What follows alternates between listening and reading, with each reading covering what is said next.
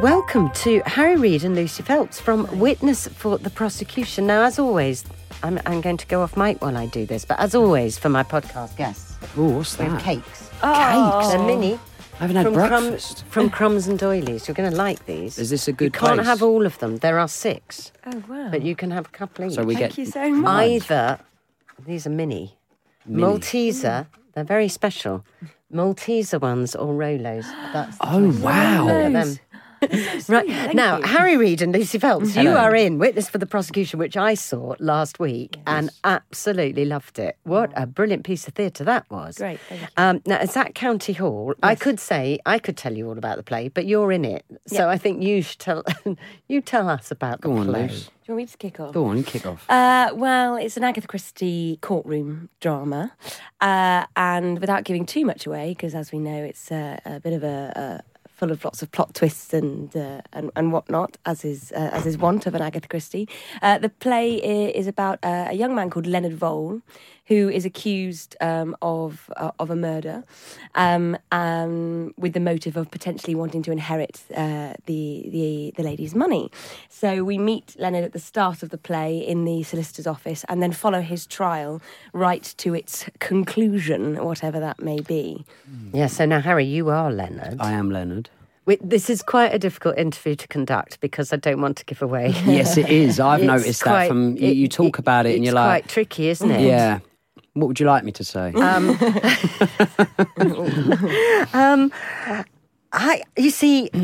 I can say this, that at the end of the play, my little group who I was with, we all turned to each other and said, "Oh, didn't see that coming." Well, that's good. That's good. High five, Harry. That's what we said. And but it's five. very difficult to say more than that.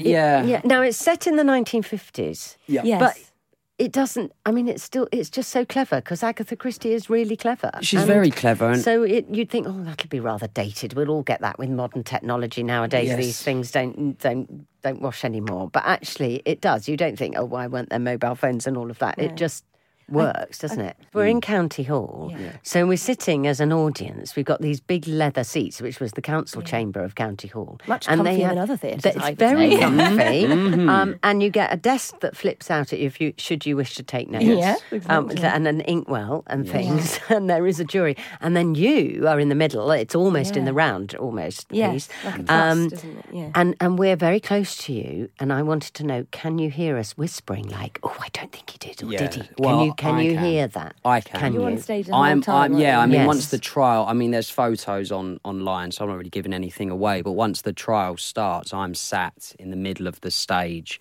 throughout the whole thing, and obviously I'm witnessing that the testimonies go on, and because I am very close to the audience, I do get lots of little... Sometimes they try and feed me little things. So it's okay, Leonard. Yeah, especially on the matinee days when know we get that. some old... Yeah, there was one time there's a little old dear sat opposite me, and as I started to cry, the guy who plays the warder could hear her going, "Oh, Leonard, oh, darling, it's okay. It's okay." Pass you a tissue. Well, I was waiting for it. But we are very close to the audience, so we have that relationship with them, which is nice. Yeah, I think because of the staging, the audience is really thrust into the action. They're sort of surrounded by the sights, smells and sounds of 1950s England, and are really sort of, as we said before, sort of have jumped into their television box and are sort of thrust into the world of the 1950s. So I'm constantly hearing comments. But what's the great thing about it all taking place in the courtroom and within the framework of a courtroom drama is that we can look at people. I mean, if people are talking, I look directly at them because we're saying once you're in the courtroom, we know you're there. Yeah, no, my partner tried to speak to. I said, "No, shh." Yeah. I said, Myers will give you the eye yeah. if you talk out. He's Yeah. done it several times. quite right, quite Pip right. Franks, yeah, Franks he's, is- yes, Yeah, he does- yes. He's very brilliant as Myers. But Yeah. people are not just whispering there. There's some very vocal responses as well. That's sort of one of the sort of reveals or developments of the plot. This woman sort of went, "Oh!" and me and Richard clearly had to sort of keep it together to sort of... Well, it must be quite hard not to laugh when that happens. But it's also thrilling to know that, yes, we've done Someone's we've that done our involved. job, because that's the job, really. Were you surprised when you first read? Were you familiar with the play before? Because there wasn't. has been a television adaptation, hasn't there? There's been 3, Yeah. So over did you time. know it, or did you just read it and go, "Ooh"? Oh, didn't see that coming. No, I didn't. No, I read the. I mean, there's been lots of adaptations, and seemingly the ending has changed on several different things. So, I mean, for anyone who does want to watch the BBC, you're welcome to, because it won't actually ruin anything, which is nice. But no, I didn't. It was a complete surprise, and I wasn't too clued up on Agatha's writing. But it seems like twists and plot twists are a thing. So, but yeah, it's an exciting thing. So, Harry, you, I suppose, best known for playing Ben Mitchell in EastEnders, son of Phil Mitchell. Yes. And your character was, I do watch EastEnders. Oh, do you? Not all the time, sometimes. That's all right. But I did know you're that busy, aren't you? That's why. Otherwise, you'd watch it all the time. Girl. It's actually on record. You've got about 13 years of recordings to watch. That's right. But you played a gay character, didn't you? Yes. But he was gay. Yes. What sort of feedback did you get from the gay community? Was that a positive Very good. thing? Yeah, very good feedback. That's a question that I was asked, obviously, a lot, especially when I first joined. But the response was always very good.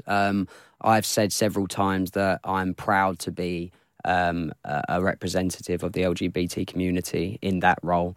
And a lot of the time the fan mail that I received was the most obvious reward for the work I was doing. There was plenty of boys and girls as well that wrote into me and said about how the character had helped their problems with coming out, about dealing with families, because that's the main thing with Ben, which makes him so accessible for people out there in the real world, that he has this blockage between him and his dad. You know, his dad is the big tough man of the square, and he doesn't want his son to be gay, but his son is gay. And so that was always the battle that was faced within EastEnders and with Ben and Phil, and that was what helped a lot of the audience to reach out to me and say thank you. I remember the first one I got, and he said about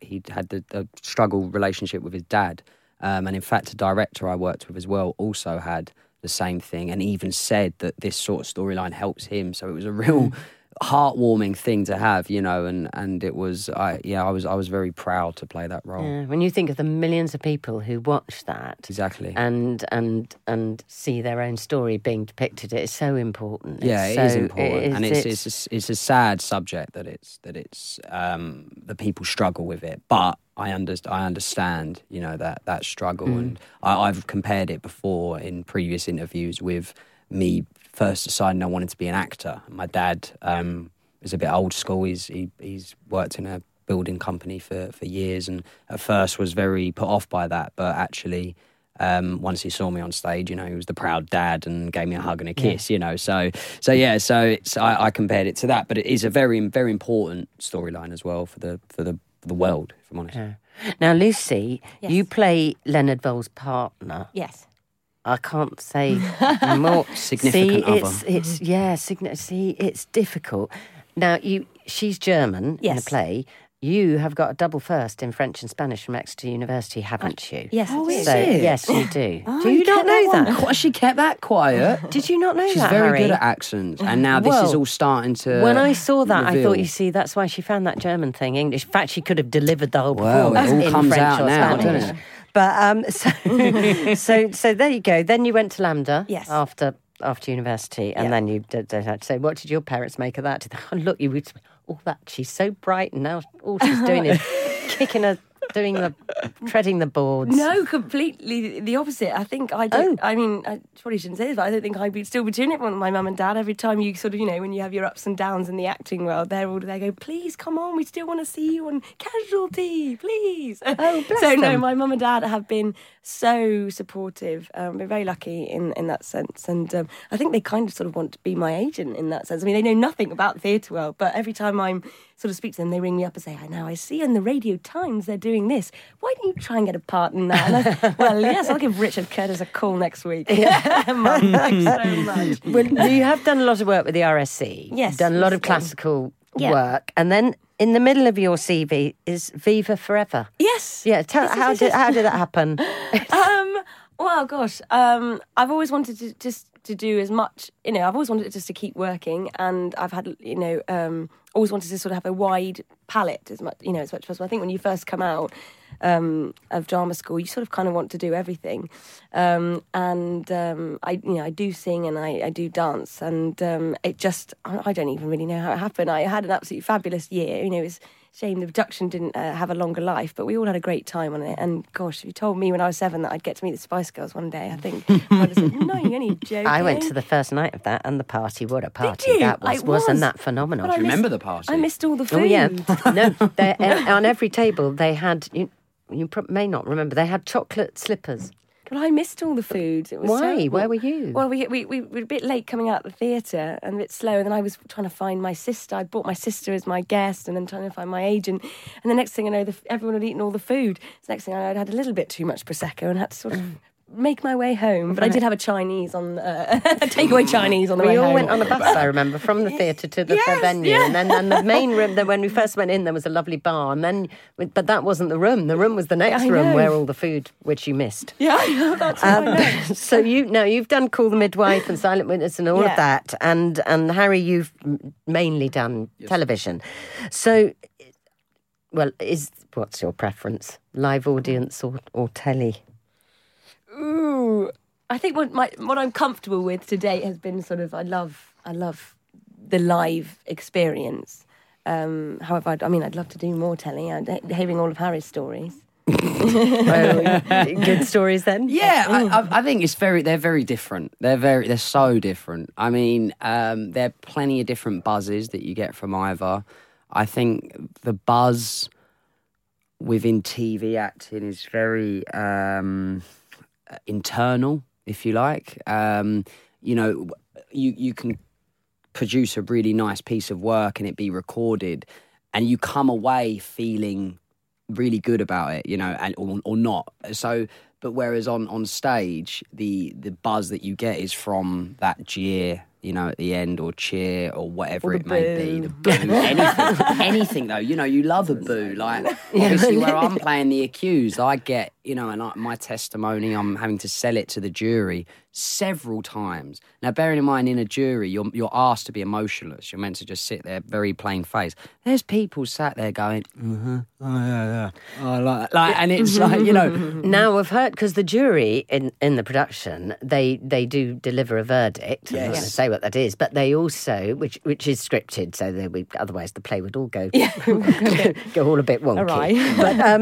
But apparently they write down what they actually think on pieces of paper, and you collect them. Yes, so is that correct? Yeah, what we did is Lucy installed this idea. Lucy Bailey, the director. Yes, yes, the director. And the stenographer tells them that they are going to write a verdict down. We collect them in at the end, and then they get left in my little dressing room. And what I've created is a wall of justice/injustice, whatever you want to call it. And basically I've stuck them because we've got these, like, where we're not in a proper theatre, we've got makeshift like dressing rooms, and so we've decorated the wooden walls, if you like. The girls are very creative with their nice, colouring and stuff, and I've just stuck loads of bits of paper on it. But I'm creating this masterpiece, and Richard, who plays the defence, has suggested I send it into the Tate to see what they say. I've taken photos of it as a progress. Tracy M and eat your heart and I'm going to put it together. Yes. I'm telling you, if I can make a mint out of it, I'll be laughing. So. Yeah. Do people write comments, or do they just write? Well, interestingly, we get the odd little things. So there was one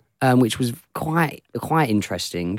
She or he had said not guilty, and on the other side drawn a picture of Miss French being killed, and loads of little bits. They draw. You can come and have a look at it. There's a pool of blood with a coffin. To do that and this is what my thing was. Was she watching the show, or did she do it in the interval? Let's pretend she did it in the interval. But there's been lots of funny little. Somebody wrote. That was probably in your testimony. Not mine. Cheers. Somebody wrote not guilty #Team Mitchell. Oh. Which was obviously a reference to my predecessor. Yeah, so that was interesting. But, and when you left EastEnders, you said it was a bit of a surprise. You didn't know that you were going to, but you must see that as a positive now because of what's happening with. I saw it as a positive before. I never had a problem. Obviously, it was a shock, and I admitted that, because it was. I didn't go into John Yorke's office thinking I've got the sack, because that's technically what it is. Not that we like to say it like that. It's a moving on, but it was a shock. But I was always excited. I never wanted to stay there for my whole life. I always wanted to play other parts. I particularly wanted to do some theatre, and here I am. So I'm very, very happy. And it's been nothing but good news for me since. So. Well, not that I know anything about these sorts of things, but I think if you manage to get out before you are completely seen only as that character, and at your age you've managed to do that. Oh, thank you. Have that success, get out, and then blossom. As an actor, and it's always fields, open. It's just really, it's really exciting, and it's open as well. I always said if I'd have been killed off, that would have been harder to take, because he was a big part of my life for 3.5 years. So, but people can be killed off and still come back. I mean, that is true. So what am I bothered about? No, exactly. It doesn't really matter what happened. Harold Bishop and Neighbours, exactly. You just keep coming back. Now, Lucy, you play. Now, your character in this she's really strong. She's a feisty. I don't want to use the word feisty woman, because I think that's. But you are used to playing powerful women in the men's world, really, and you do that again. Do you think the theatre with the Me Too and everything, have you seen any change? I mean, you're very young. You've only been in the profession a few years, but are you aware of those issues? Have you been aware of those issues? I think I've been increasingly aware of them over the last year. I think in my previous job there was some really healthy and open conversations about this, particularly with everything that was going on at the latter end of last year. I did a year with the RSC last year, and they're very good at having open dialogues with the cast and talking about sort of the hopes for the future of the company. And so it was a great place to be in that sense, because it's a place that wants to do better and wants to reflect on itself in that way as a company, and say, how can we do better for increasing opportunities for women, or giving women a stronger voice. And obviously, within a Shakespeare play, it's a tricky one. It's a hot debate of how do we get more representation of gender and diversity within classical pieces. So has it been an increase? I think I wasn't always aware as it when I first started out, but it's quite it's a very important thing to me actually at the moment. So it's been a great thing to play Remain, and a woman with such character and such strength and such fearlessness in a man's world. And humour. She's very funny. She's very funny. And humour, yeah. We loved her. Exactly. She's great. Oh, I'm really pleased. Thank you. Thanks very much. So looking ahead, now this is booking now. You can come and see this for, is it till next year, did I say? End of March. At the moment, yeah. 2019. Yeah. Yes. Which is, I have to say, go and see this play, because it's great. I absolutely loved it. But I don't know, you may be there till March 2019, but what would be your dream role, both of you, in the future? This question. Tricky one, I know. You go first, Harry. That pressing part that you've always wanted to play. Do you know what? Right, I've always loved villains, so it would be a villain. I'd like, just as a chance to play it, a villain without heart. Without a heart? Yes, only because... A through and through villain. In the two pieces I've done so far, not that I'm saying I'm a villain in this one. Be careful. Yeah. It's... there's always been... I love playing heart. I like crying. I like getting emotional. I like getting happy. Very well, I might Thank say. you. Oh, thank you.